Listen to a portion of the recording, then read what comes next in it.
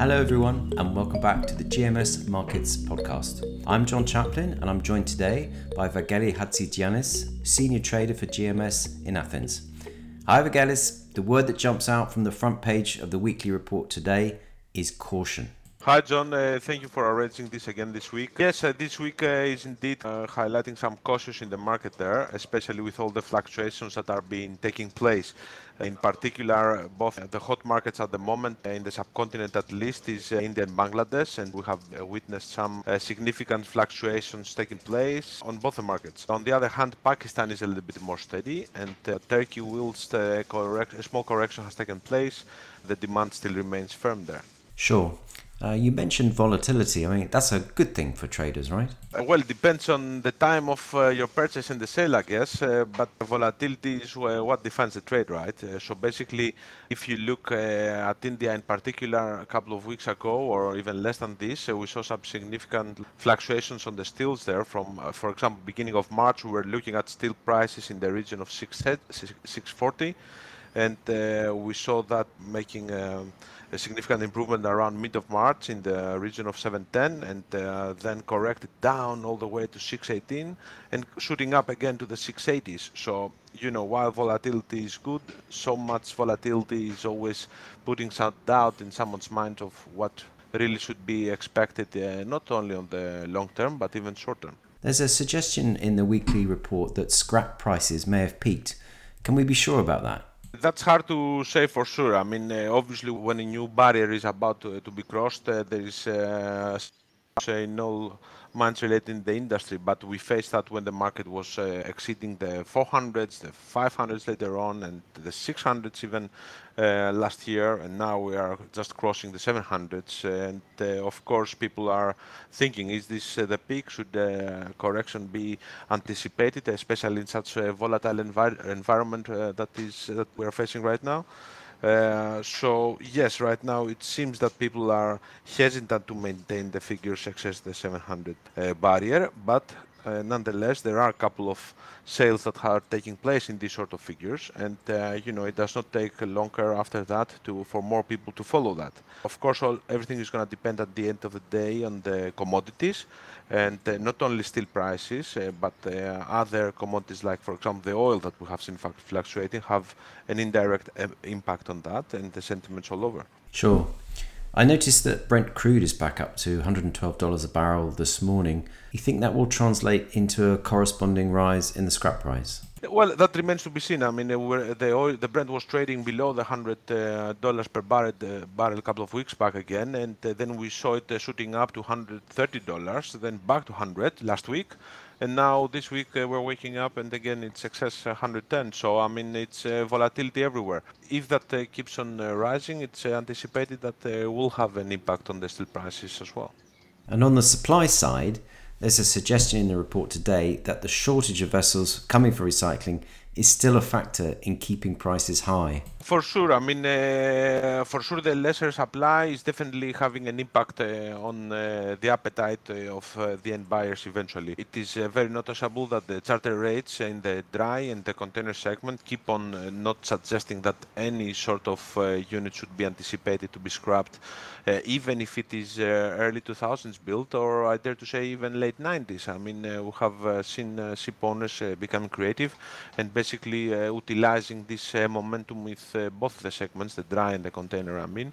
And there are very, very limited candidates in that respect, mostly on indicative basis, and you don't see that developing firm eventually.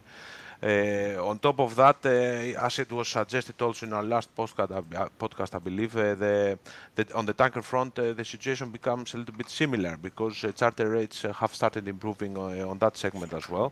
It's not anywhere near to what the container or the dry segment are doing, but still people are hoping that for tankers, that's the light at the end of the tunnel that everybody has been waiting for the past few years. For example, few Aframaxes that were discussed earlier are now enjoying for sure healthy rates, and it remains to be seen how the VLCC and the Suezmax sector are going to keep on developing, and if they're going to stabilize at healthy rates, then I really don't see any significant demand coming up. Although people have been keeping close in touch, especially for their early 2000 built units, to see what's the scrap value is basically reflecting on these sort of assets. And the assets have been highlighted in our weekly as well. And it's noticeable that a comment that is suggesting that basically the residual value of several assets have been doubled since last year, more or less. So yeah, I mean, to answer your question, the supply is not there, and definitely the demand is being impacted on that front. But what's very interesting to highlight at this point is the Pakistani market, because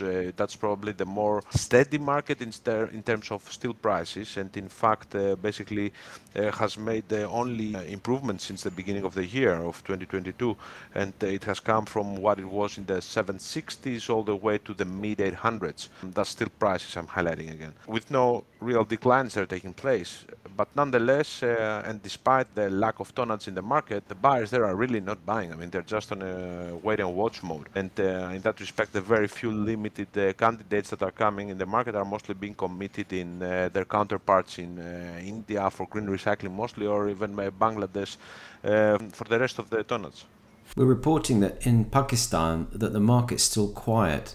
Do they know something we don't? Well, I'm not really sure about that, but definitely, I mean, the sort of numbers we are seeing right now are highlighting records for over a decade now. And basically, if I was a buyer, I would be thinking twice before making any speculative position. But definitely, it depends on what else is keeping them busy there. Pakistan had not been extremely busy into 2021, and it remains to be seen for how long they're gonna keep on operating with this lack of tonnage that we are witnessing in the market. If I have to take a guess, I would guess that Pakistan sooner or later has to come back in buying, probably in a combination with lack of buying from Bangladesh. Maybe that kind of leads to an equilibrium between the two markets. Turning to India, in the report this week, we talk about a turnaround story where last week levels had fallen by, I think, $65 a tonne and then clawed back $45 a tonne, and that's helped to boost confidence among buyers in Alang. Does that make it difficult trading in a market with such wild swings? Of course it does. I mean, it takes some time for steel prices to have stabilized in order for buyers to be confident in these sort of levels. I mean, yes, you have, especially in India, on a daily basis, fluctuations in the region of $2-5 per ton or so on, but on a weekly basis, anything near to this level suggested 65, 70 per ton even, making people anxious there and hesitant to offer. So they are trying to maintain the levels despite an immediate fluctuation on the positive front, and making them a little bit more hesitant on an immediate fluctuation on the negative front, of course. Sure. Let's go over to Turkey, which is edging ever closer to $500 a tonne. How much of the gain is due to the conflict in the region? Well, it's hard to quantify that, but definitely, I mean, this week we saw a minor correction in the steel prices in the region of $10-15. But what I noticed, which is remarkable to me and sends a big signal, is that people in Turkey are there to buy tonnage for even more forward deliveries, like May and June, which is a significant indicator from where I'm coming from, because it means that if they're willing to bet on a longer delivery, plus the quantic time that is required for each unit, it means that they really believe in that market, even if such levels are, again, historical heights. I mean, Turkey's levels being anywhere near the 500 mark has not been something we've seen anytime recently in the past. And the appetite is there, the tonnage is not there, so it's a combination for a commercial discussion, you know? Sure.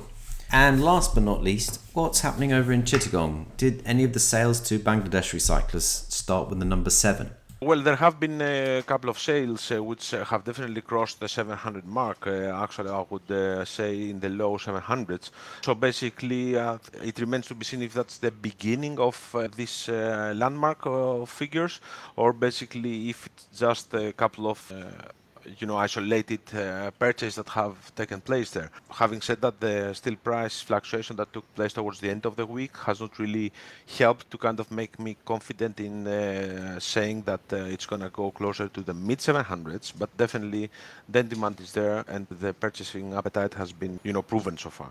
Vagelis, thanks so much for joining us on the podcast this week. Thank you very much. Thank you indeed. And thank you for listening. If you'd like to receive our weekly report in PDF format, just drop me an email at bd@gmsinc.net.